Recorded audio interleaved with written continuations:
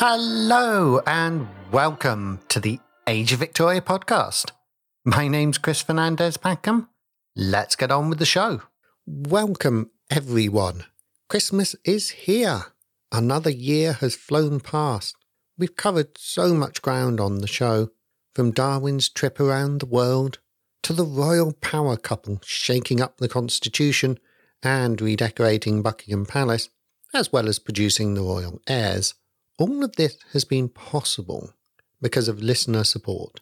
It is a very hard time to be a podcaster, with costs going up and the podcast world being flooded by AI-driven YouTube videos and thousands of grab-a-buck, flash-in-a-pan shows.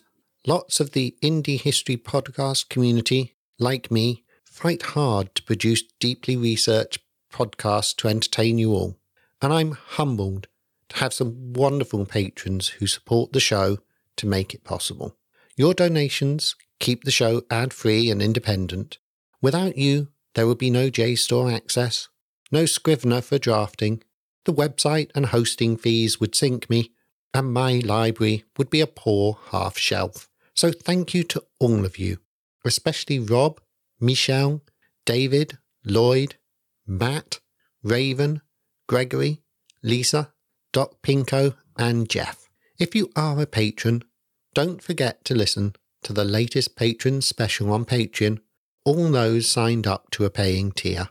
It is the start of the Great Exploration series, beginning with the Polar Expeditions. Voyage to the cold ends of the earth with me, aboard HMS Erebus and HMS Terror. If you can't support the show on Patreon, and with the cost of living crisis, I totally understand, help out by recommending the show to friends, posting about episodes, or leaving a review on Apple Podcasts or Spotify. Now, it's time for Christmas. As our main episodes have turned to India, I thought we might have something today from the Victorian bard of India, Rudyard Kipling. I know he isn't a fashionable writer today, and is often written off as a shallow imperialist. This is rather unfair and unfortunate, as Kipling was very much a man of India and Britain.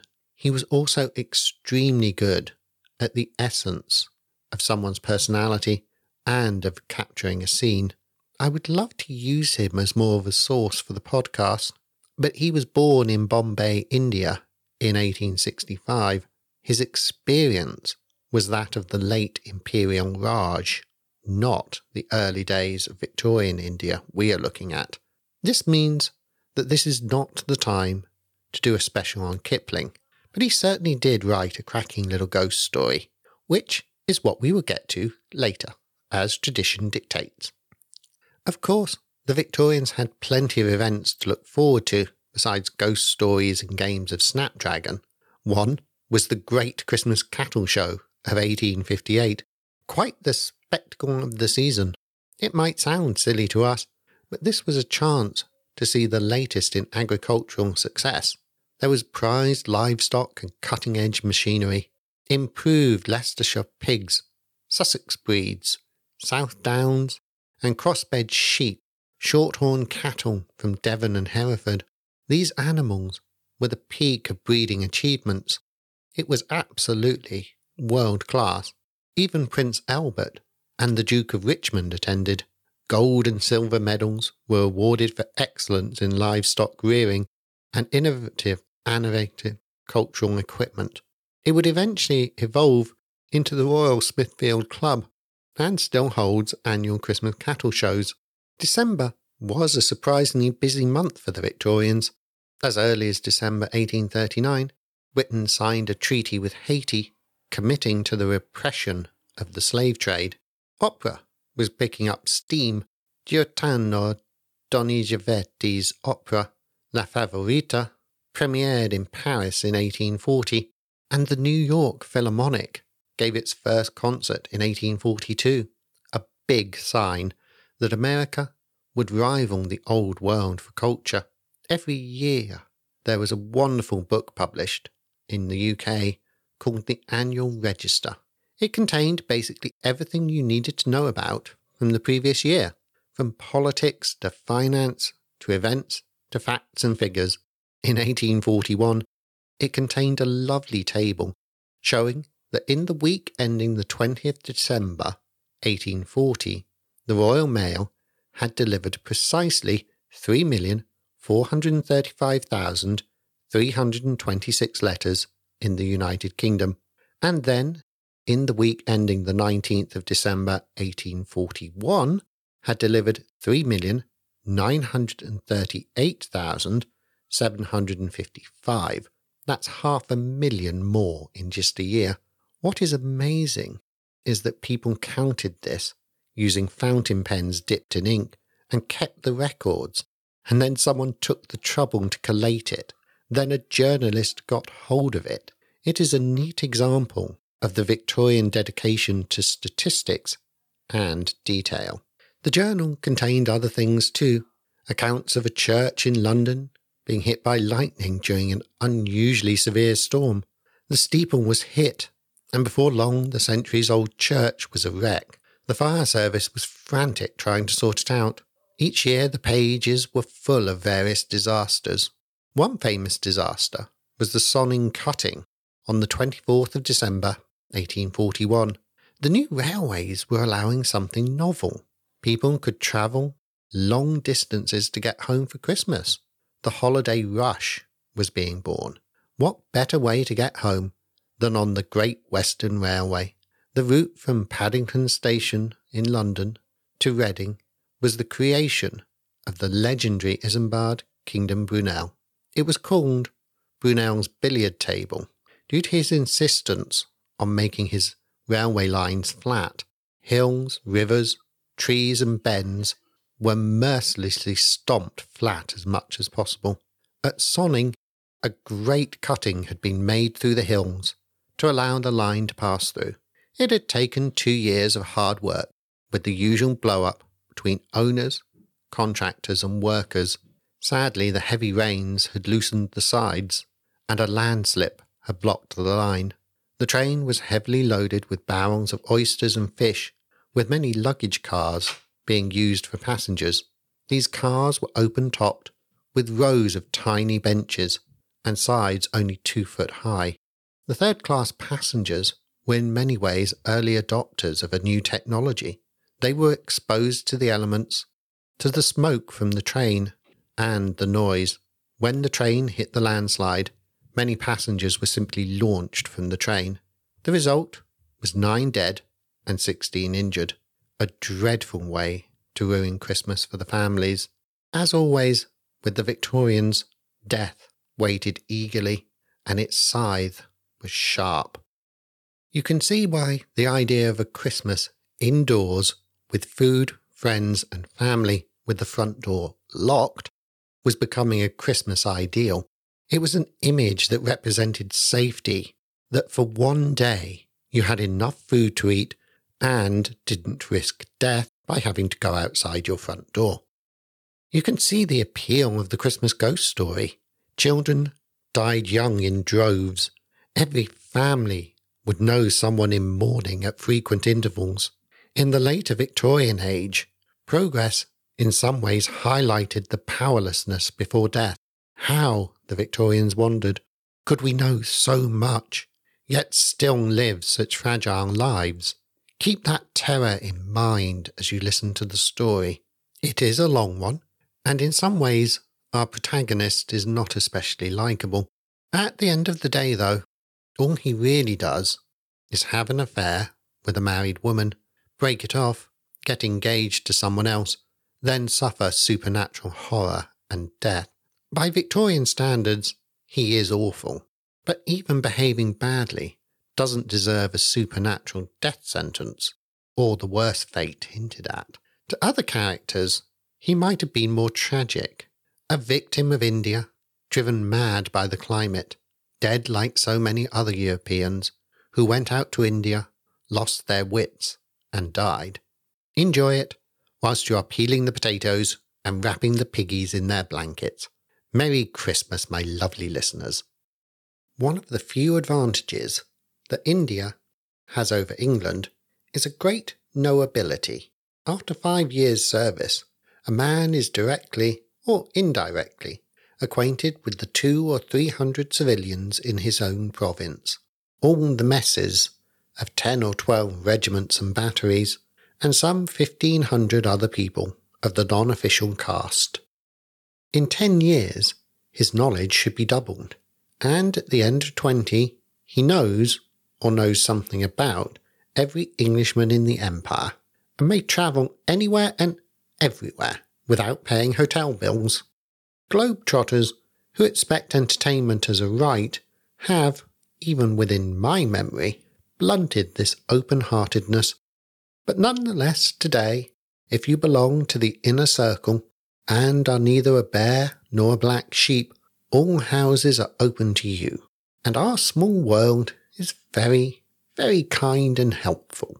Ricket of Kabartha stayed with Polder of Kubona some 15 years ago. He meant to stay 2 nights, but was knocked down by rheumatic fever, and for 6 weeks disorganized Polder's establishment, stopped Polder's work, and nearly died in Polder's bedroom. Polder behaves as though he had been placed under eternal obligation by Ricket, and yearly sends the little Rickets a box of presents and toys.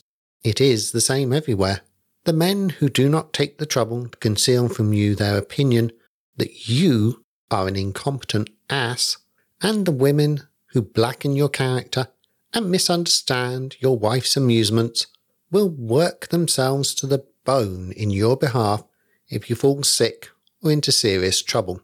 Heatherly, the doctor, kept, in addition to his regular practice, a hospital on his private account, an arrangement of loose boxes for incurables, his friend called it, but it was really a sort of fitting-up shed for craft that had been damaged by stress of weather.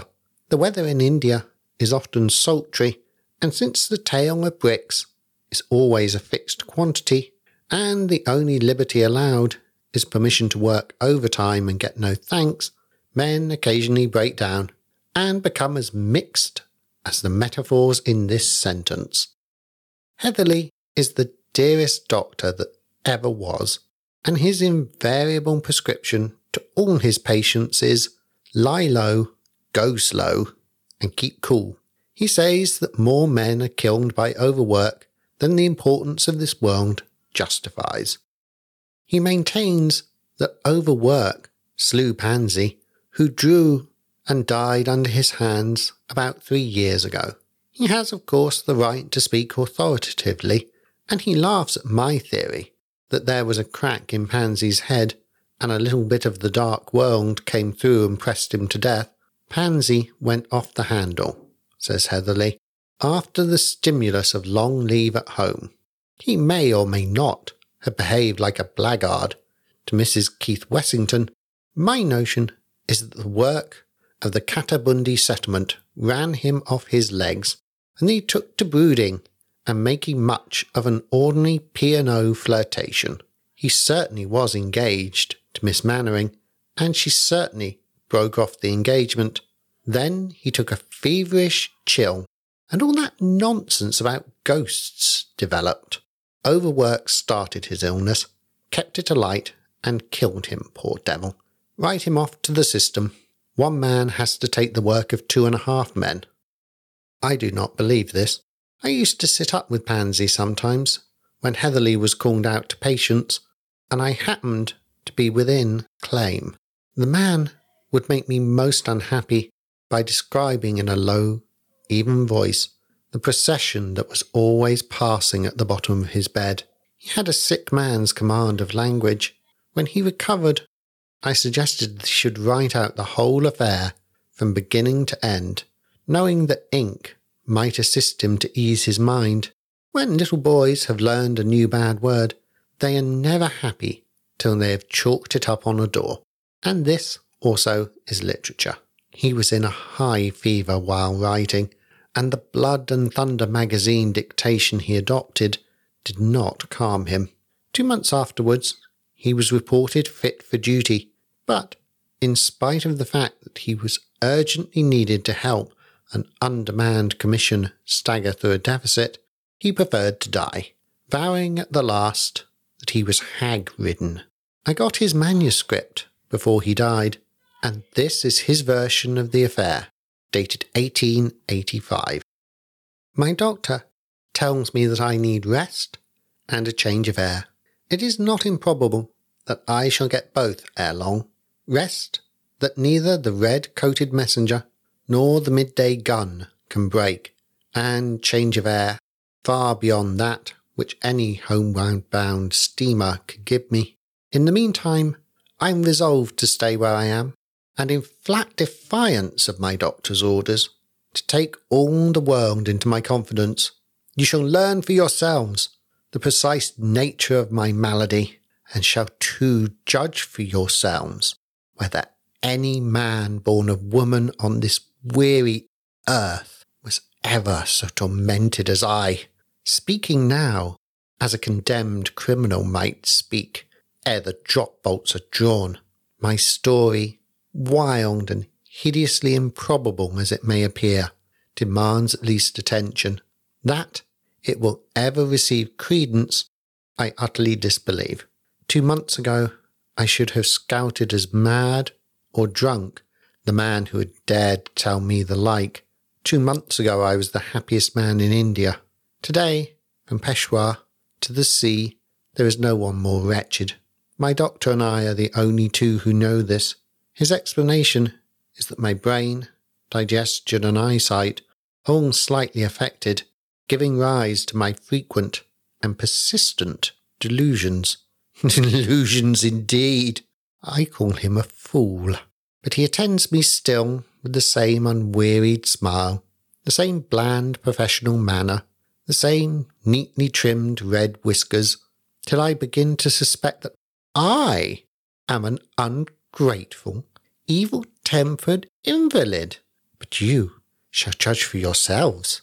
3 years ago, it was my fortune, my great misfortune, to sail from Gravesend to Bombay on return from long leave with one Agnes Keith Wessington, wife of an officer on the Bombay side. It does not in the least concern you to know what manner of woman she was. Be content with the knowledge that, ere the voyage had ended, both she and I were desperately and unreasoningly in love with one another. Heaven knows that I can make this admission now without one particle of vanity. In matters of this sort, there is always one who gives and another who accepts.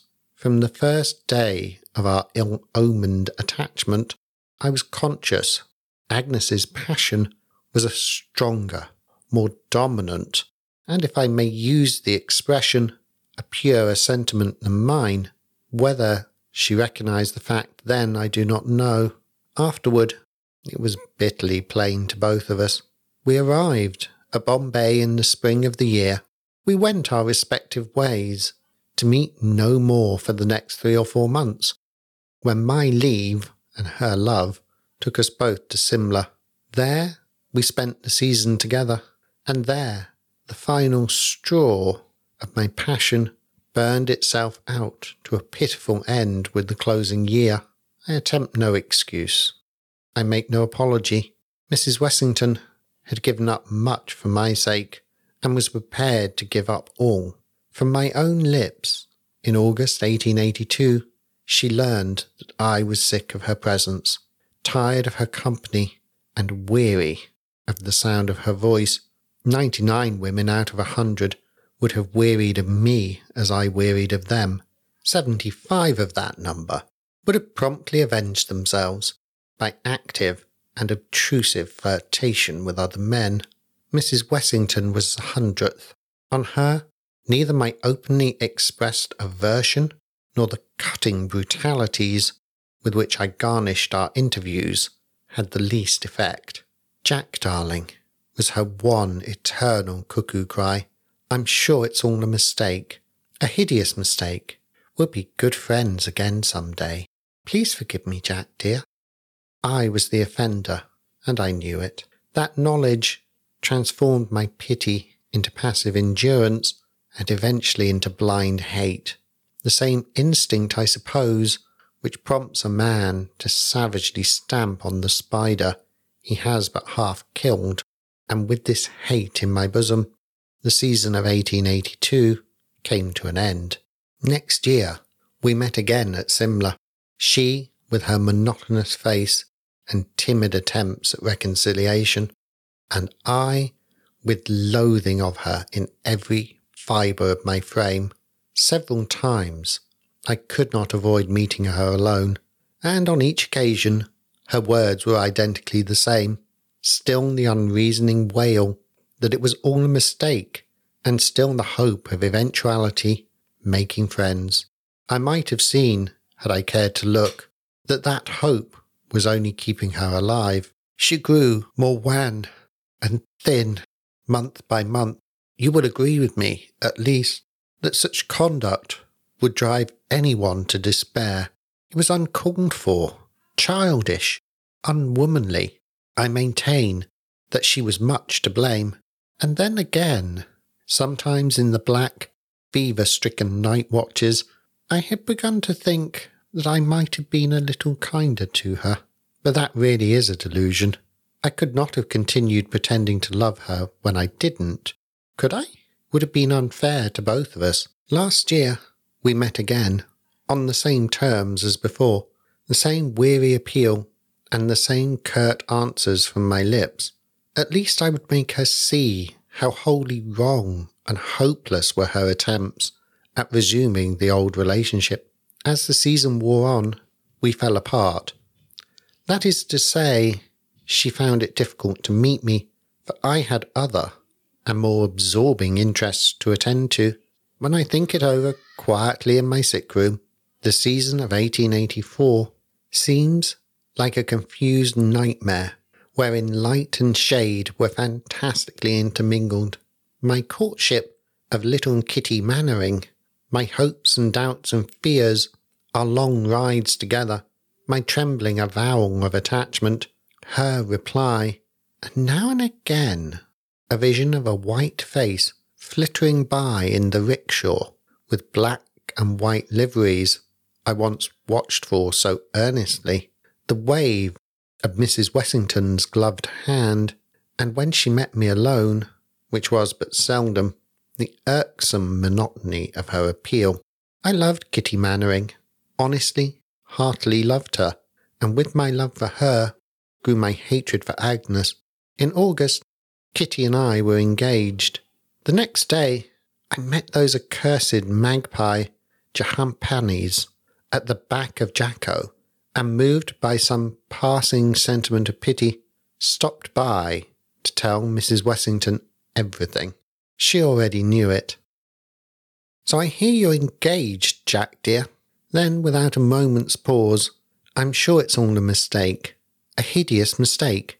We should be as good friends some day, Jack, as ever we were." My answer might have made even a man wince. It cut the dying woman before me like the blow of the whip. "Please forgive me, Jack. I didn't mean to make you angry, but it's true. And Mrs. Wessington broke down completely.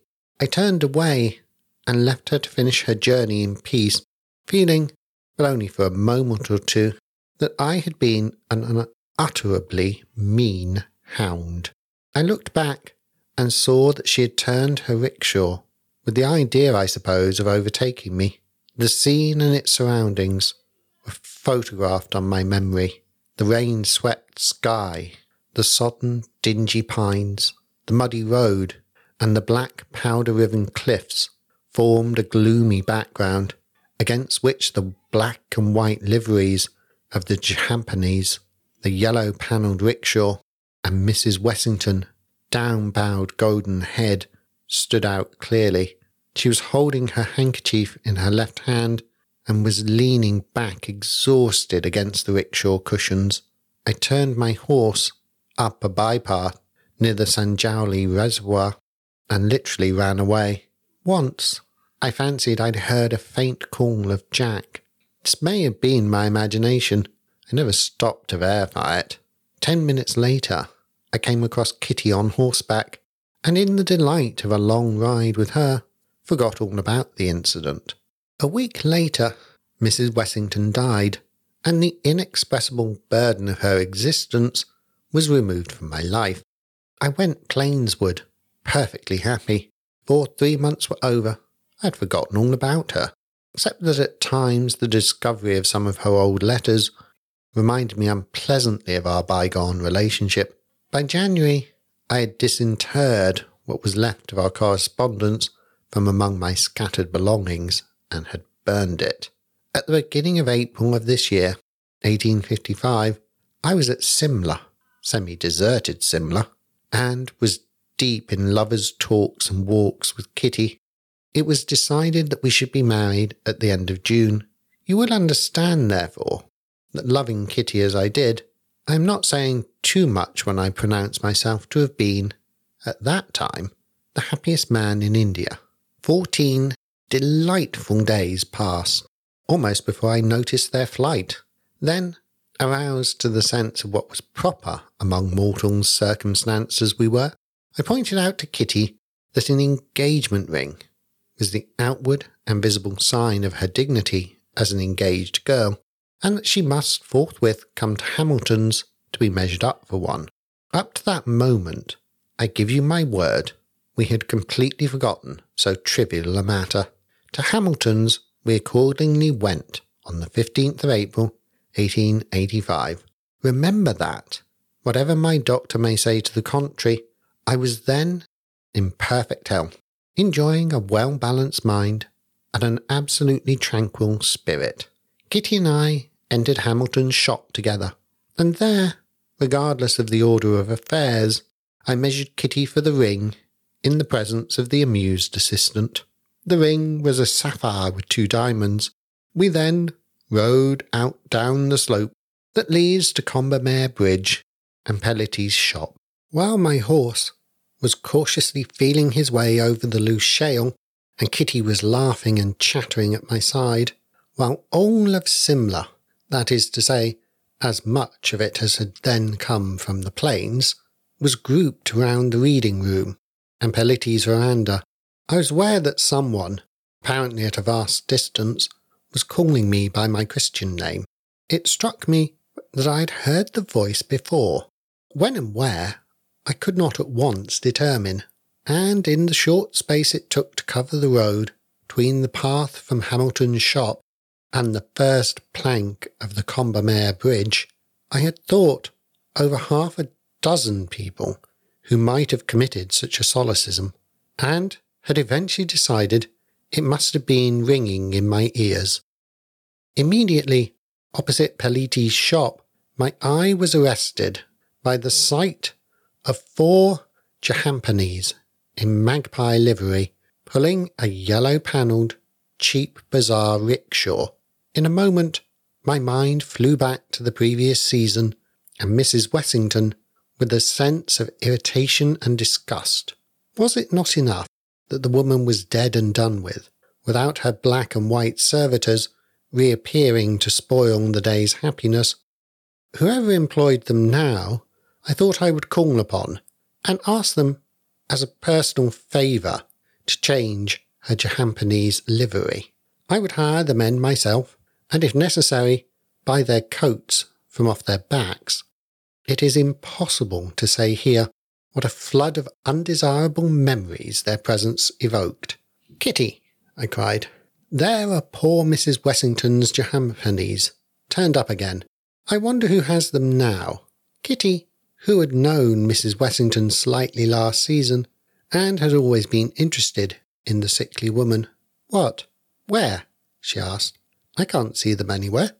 Even as she spoke, her horse, swerving from a laden mule, threw himself directly in front of the advancing rickshaw.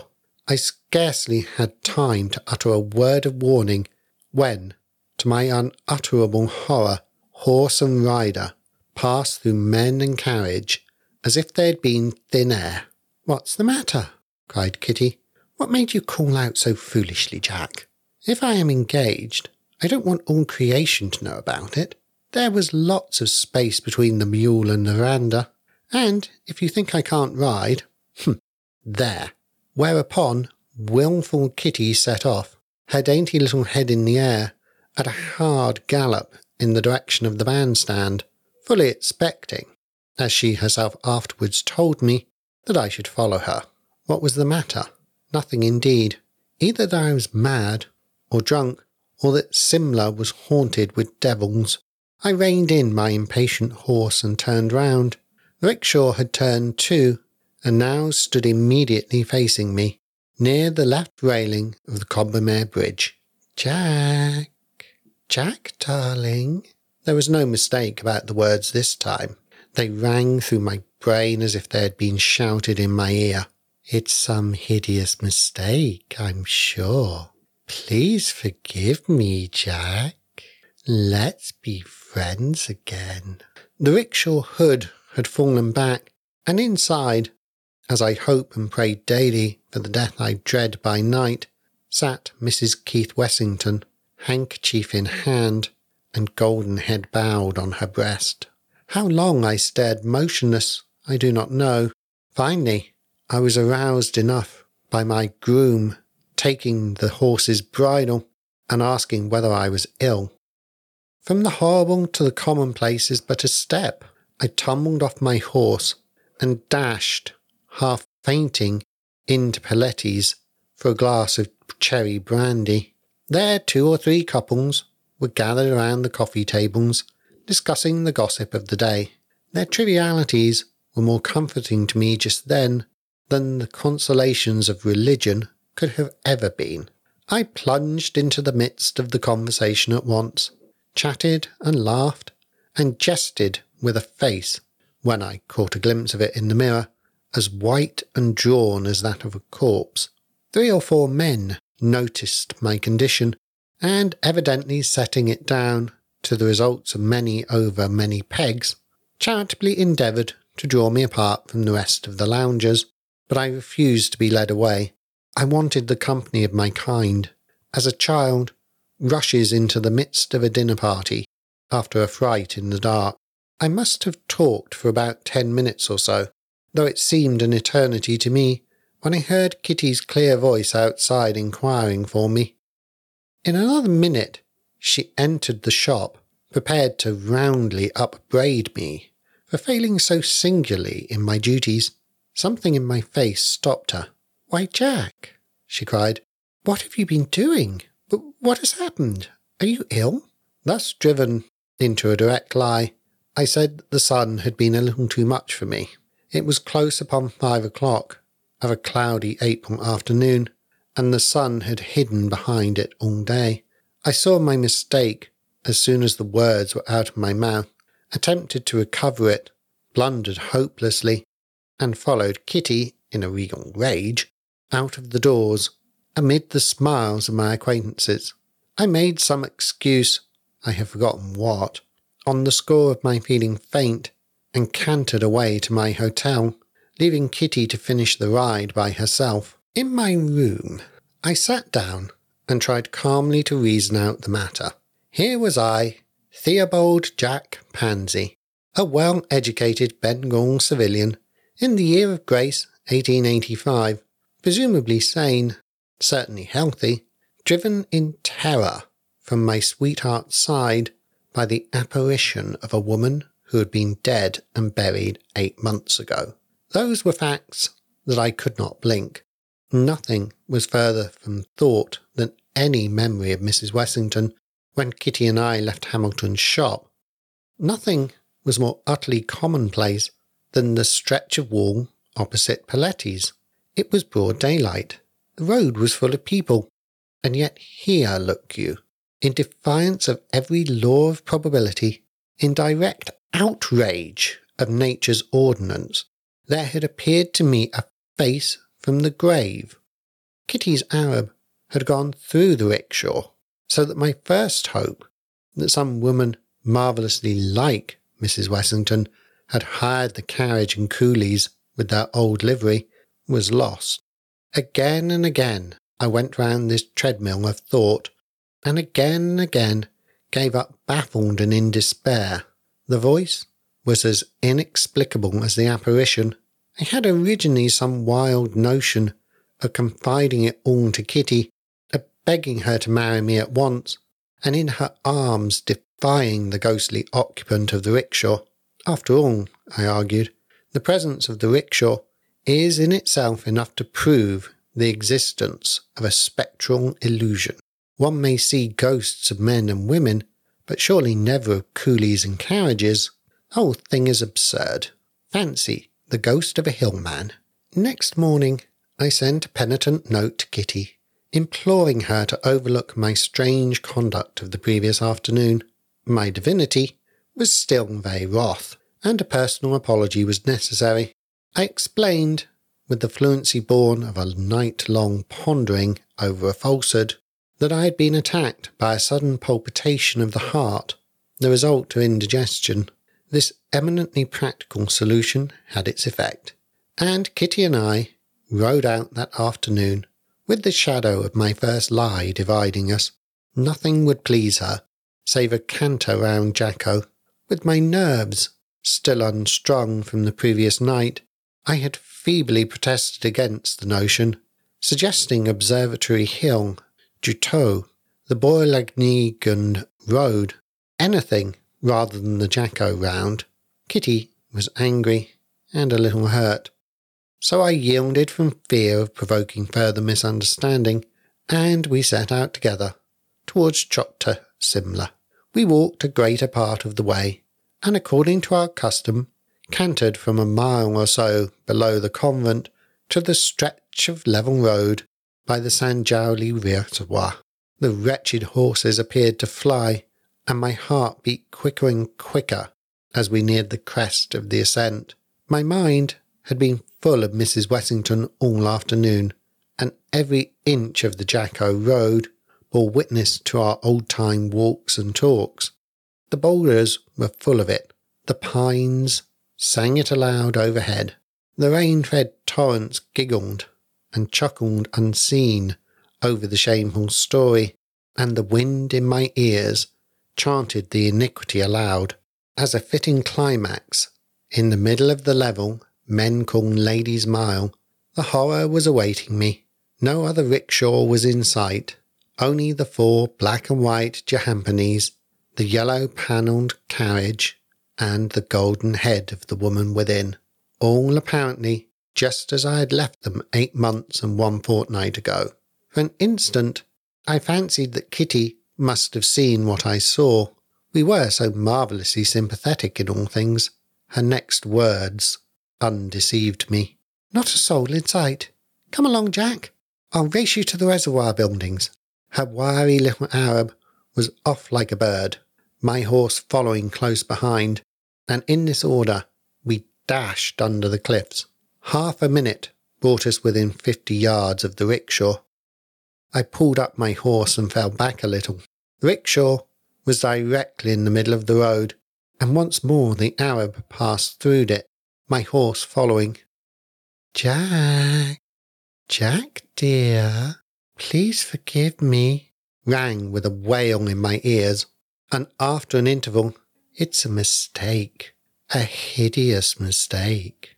I spurred my horse like a man possessed. When I turned my head at the reservoir works, the black and white liveries were still waiting, patiently waiting, under the grey hillside, and the wind brought me a mocking echo of the words I had just heard. Kitty bantered me a good deal on my silence throughout the remainder of the ride. I had been talking up till then, wildly and at random. To save my life, I could not speak afterwards naturally, and, from Sanjauli to the church, wisely held my tongue. I was to dine with the Mannerings that night, and had barely time to canter home to dress. On the road to Elysium Hill, I overheard 2 men talking together in the dusk. "It is a curious thing," said one, "how completely all trace of it disappeared. You know, my wife was insanely fond of the woman, never could see anything in her myself, and wanted me to pick up her old rickshaw and coolies if they could be got for love or money. Morbid sort of fancy, I call it, but I've got to do what the memsahibs tell me. Would you believe that the man she hired it from tells me that all 4 of the men They were brothers, died of cholera on the way to Hardwar, poor devils, and the rickshaw has been broken up by the man himself. Told me he never used a dead Memsahib's rickshaw. Spoiled his luck. Queer notion, wasn't it? Fancy poor little Mrs. Wessington spoiling anyone's luck except her own. I laughed aloud at this point, and my laugh jarred on me as I uttered it. So there were ghosts of rickshaws after all, and ghostly employments in the other world. How much did Mrs. Wessington give the ghosts of her men? What were their hours? Where did they go at the end of duty?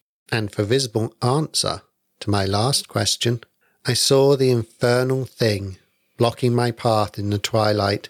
The dead travel fast, and by shortcuts unknown to ordinary coolies.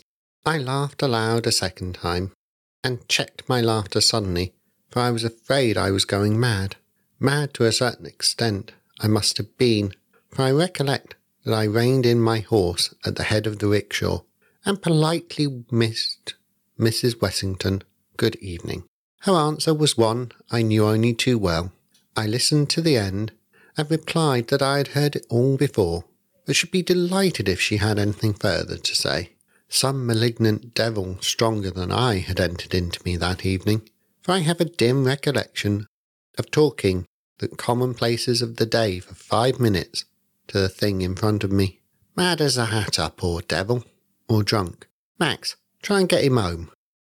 Surely that was not Mrs. Wessington's voice. The two men had heard me speaking to the empty air, and had returned to look after me. They were very kind and considerate, and from their words evidently gathered that I was extremely drunk. I thanked them confusedly, and cantered away to my hotel, there changed, and arrived at the Mannerings 10 minutes late. I pleaded the darkness of the night as an excuse, and was rebuked by Kitty for my unlover-like tardiness, and sat down.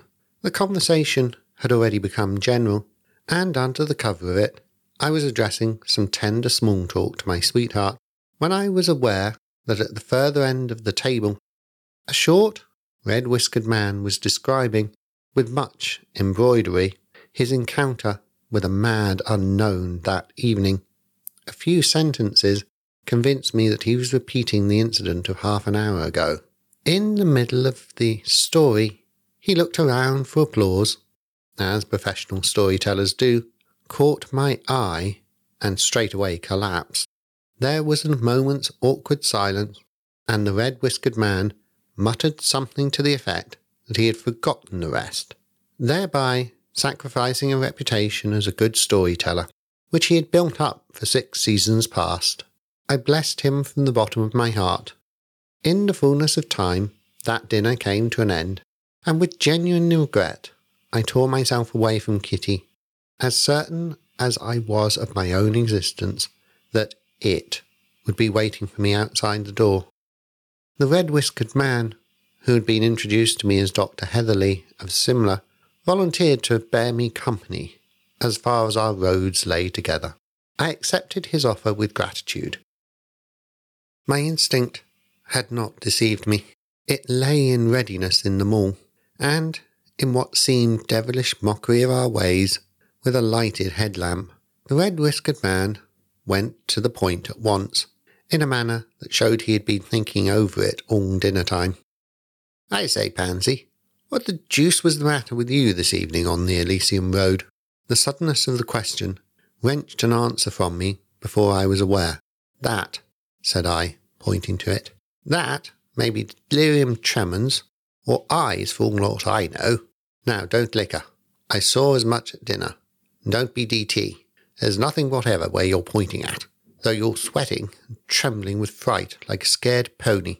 Therefore, I conclude that it's the eyes, and I ought to understand all about them. Come along home with me. I'm on the Blessington Lower Road. To my intense delight, the rickshaw, instead of waiting for us, kept about 20 yards ahead, and this, too, whether we walked, trotted or cantered. In the course of that long night ride, I had told my companion almost as much as I have told you here. Well, "You've spoiled one of the best tales I've ever laid tongue to," he said, "but I'll forgive you for the sake of what you've gone through. Now come home, and do what I tell you. And when I've cured you, young man, let this be a lesson to steer clear of women and indigestible food till the day of your death." The rickshaw kept steady in front, and my red-whiskered friend seemed to derive great pleasure from my account of its exact whereabouts. "Eyes, Pansy. All eyes, brain, and stomach. And the greatest of these three is stomach. You have too much conceited brain, too little stomach, and thoroughly unhealthy eyes. Get your stomach straight, and the rest follows. And all that's French for a liver pill. I'll take sole medical charge of you from this hour, for you're too interesting a phenomenon to be passed over." By this time, we were deep in the shadow of the Blessington Lower Road, and the rickshaw came to a dead stop under a pine-clad, overhanging Cheyenne cliff. Instinctively, I halted too, giving my reason. Heatherly rapped out an oath. "Now, if you think I'm going to spend a cold night on the hillside for the sake of a stomach come brain come eye illusion, Lord have mercy, what's that?" There was a muffled report, a blinding smother of dust just in front of us, a crack, the noise of rent burrows, and about 10 yards of the cliffside, pines, undergrowth and all, slid down into the road, completely blocking it up. The uprooted trees swayed and tottered for a moment, like drunken giants in the gloom, and then fell prone among their fellows with a thunderous crash. Our 2 horses stood motionless, sweating with fear. As soon as the rattle of falling earth and stone had subsided, my companion muttered, "Man, if we'd gone forward, we should have been 10 feet deep in our graves by now. Come home, Pansy. Thank God, I want a peg badly." We retraced our way over the church ridge, and I arrived at Dr. Heatherley's house shortly after midnight. His attempts towards my cure commenced almost immediately, and for a week I never left his sight. Many a time in the course of that week did I bless the good fortune which had thrown me into contact with Simla's best and kindest doctor. Day by day my spirits grew lighter and more equable. Day by day I became more and more inclined to fall in with Heatherley's spectral illusion theory, implicating brain, eyes and stomach. I wrote to Kitty, telling her that a slight sprain caused by a fall from my horse kept me indoors for a few days, and that I should be recovered before she had time to regret my absence. Heatherley's treatment was simple to a degree. It consisted of liver pills, cold water baths, and strong exercise, taken in the dusk or at the early dawn, for, as he sagely observed, "A man with a sprained ankle doesn't walk a dozen miles a day, and our young woman might be wondering if she saw you." At the end of the week, after much examination of pupil and pulse, and strict injunctions as to diet and pedestrianism, Heatherley dismissed me as brusquely as he had taken charge of me. Here is his parting benediction. "Man, I can certify to your mental cure, and that's as much to say as I've cured most of your bodily ailments. Now get your traps out of this as soon as you can, and be off to make love to Miss Kitty." I was endeavouring to express my thanks for his kindness. He cut me short. "Don't think I did this because I like you. I gathered you behaved like a blackguard all through. But all the same, you're a phenomenon, and as queer a phenomenon as you are a blackguard. No," checking me a second time, "not a rupee, please. Go out and see if you can find the eyes, brain and stomach business again. I'll give you a lark for each time you see it." Half an hour later, I was in the Mannerings' drawing room with Kitty, drunk with the intoxication of present happiness and the foreknowledge that I should never more be troubled with its hideous presence. Strong in the sense of my newfound security, I proposed a ride at once, and by preference a canter round Jacko. Never had I felt so well, so overladen with vitality and mere animal spirits as I did on the afternoon of the 30th of April. Kitty was delighted at the change in my appearance, and complimented me on it. In her delightfully frank and outspoken manner, we left the Mannerings' house together, laughing and talking, and cantered along the Chota-Simla road as of old. I was in haste to reach the Sanjauli reservoir, and there make my assurance doubly sure. The horses did their best, but seemed all too slow to my impatient mind. Kitty was astonished at my boisterousness. "Why, Jack," she cried at last, "you are behaving like a child. What are you doing?" We were just below the convent, and from sheer wantonness I was making my horse plunge and curvet across the road as I tickled it with the loop of my riding whip. "Doing?" I answered. "Nothing, dear. That's just it. If you'd been doing nothing for a week except lie up in bed, you'd be as riotous as I." We rounded the corner above the convent, and a few yards further on we could see across to Sanjoli. In the centre of the level road stood the black and white liveries, the yellow-panelled rickshaw, and Mrs. Keith Wessington. I pulled up, looked, rubbed my eyes, and said I believe I must have something in them. I'm not sure what I said. The next thing I knew was that I was lying face downward on the road, with Kitty kneeling above me in tears. "Has it gone, child?" I gasped. Kitty only wept more bitterly.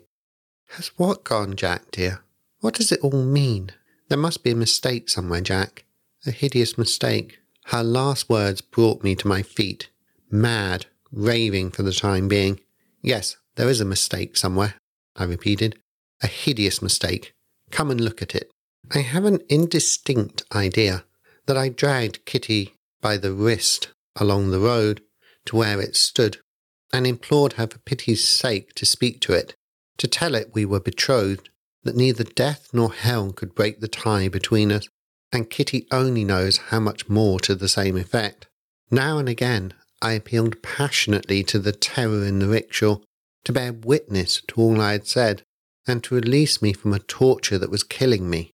As I talked, I suppose I must have told Kitty of my old relations with Mrs. Wessington, for I saw her listening intently, with white face and blazing eyes.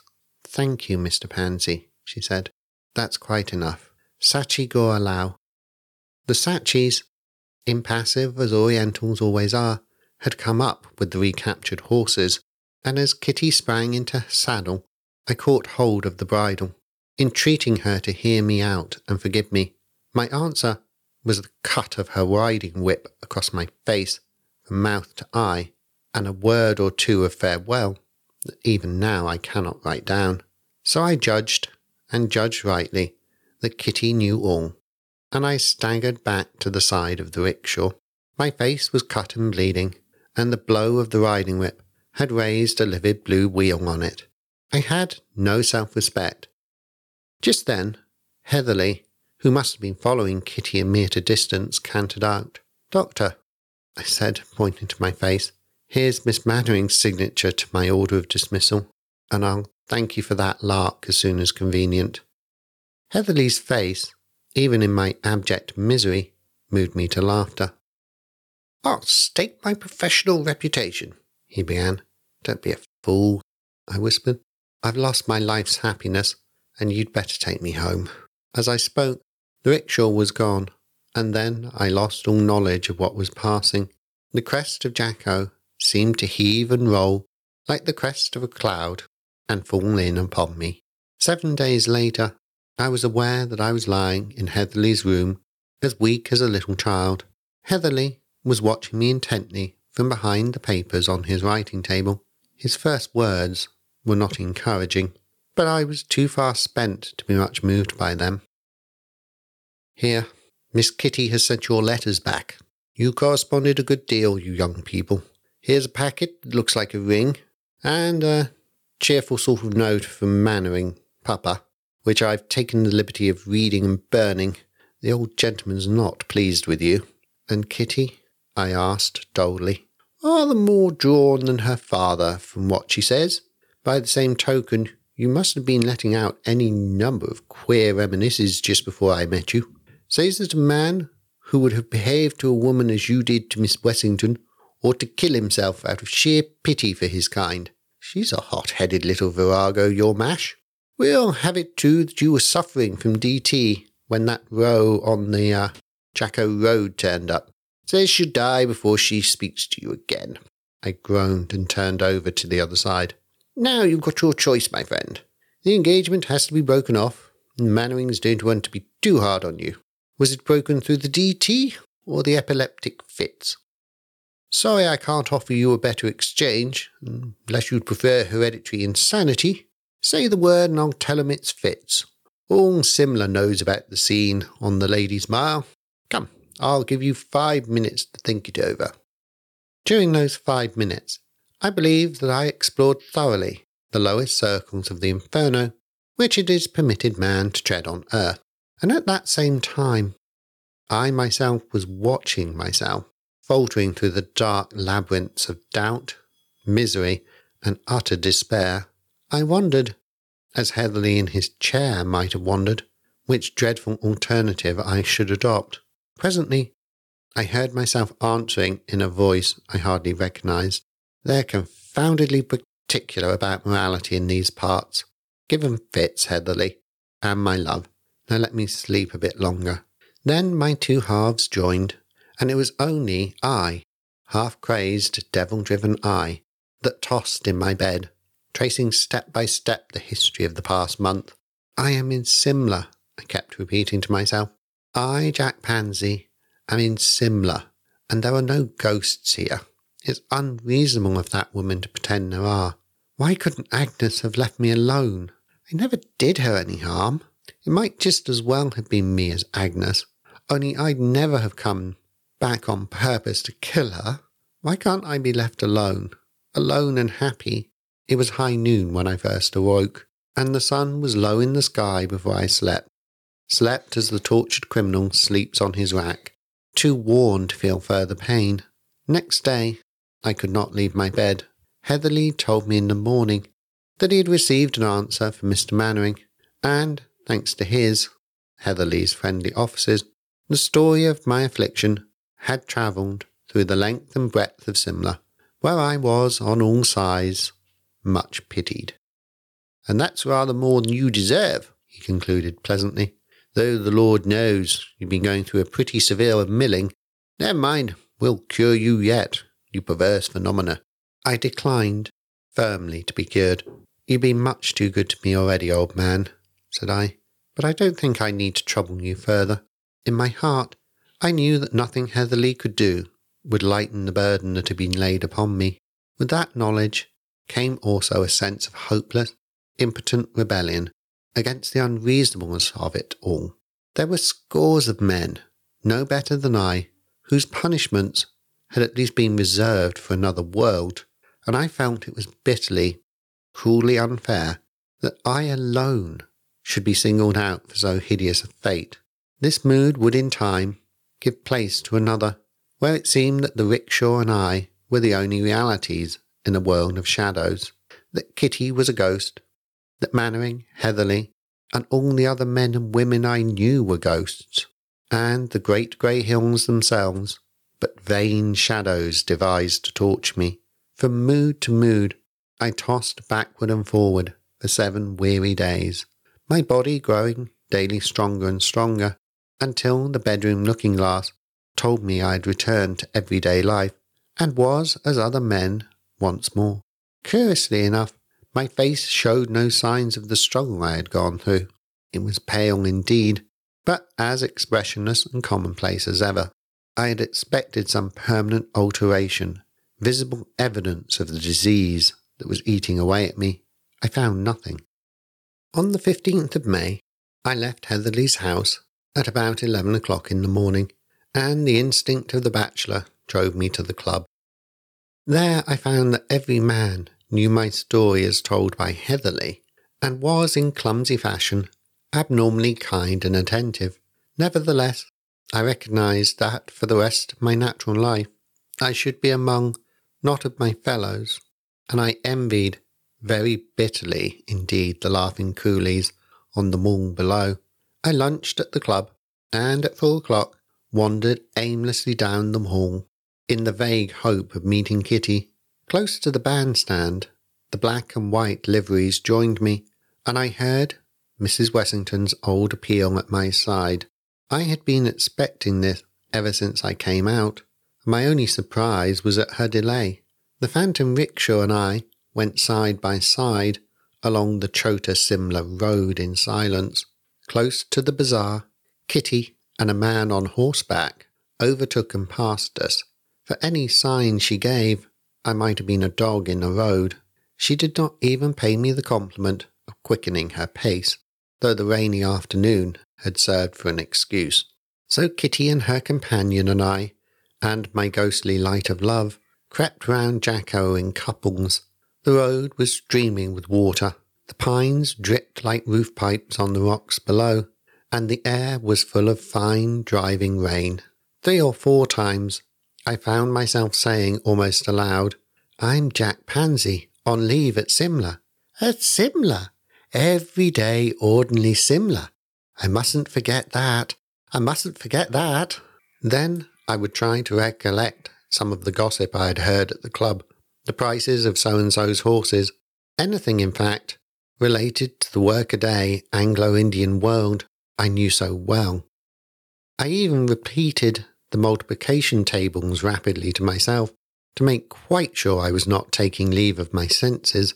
It gave me comfort, and must have prevented my hearing Mrs. Wessington for a time. Once more, I wearily climbed the convent slope and entered the level road. Here, Kitty and the man started off at a canter, and I was alone with Mrs. Wessington. "Agnes," said I, "will you put back your hood and tell me what it all means?"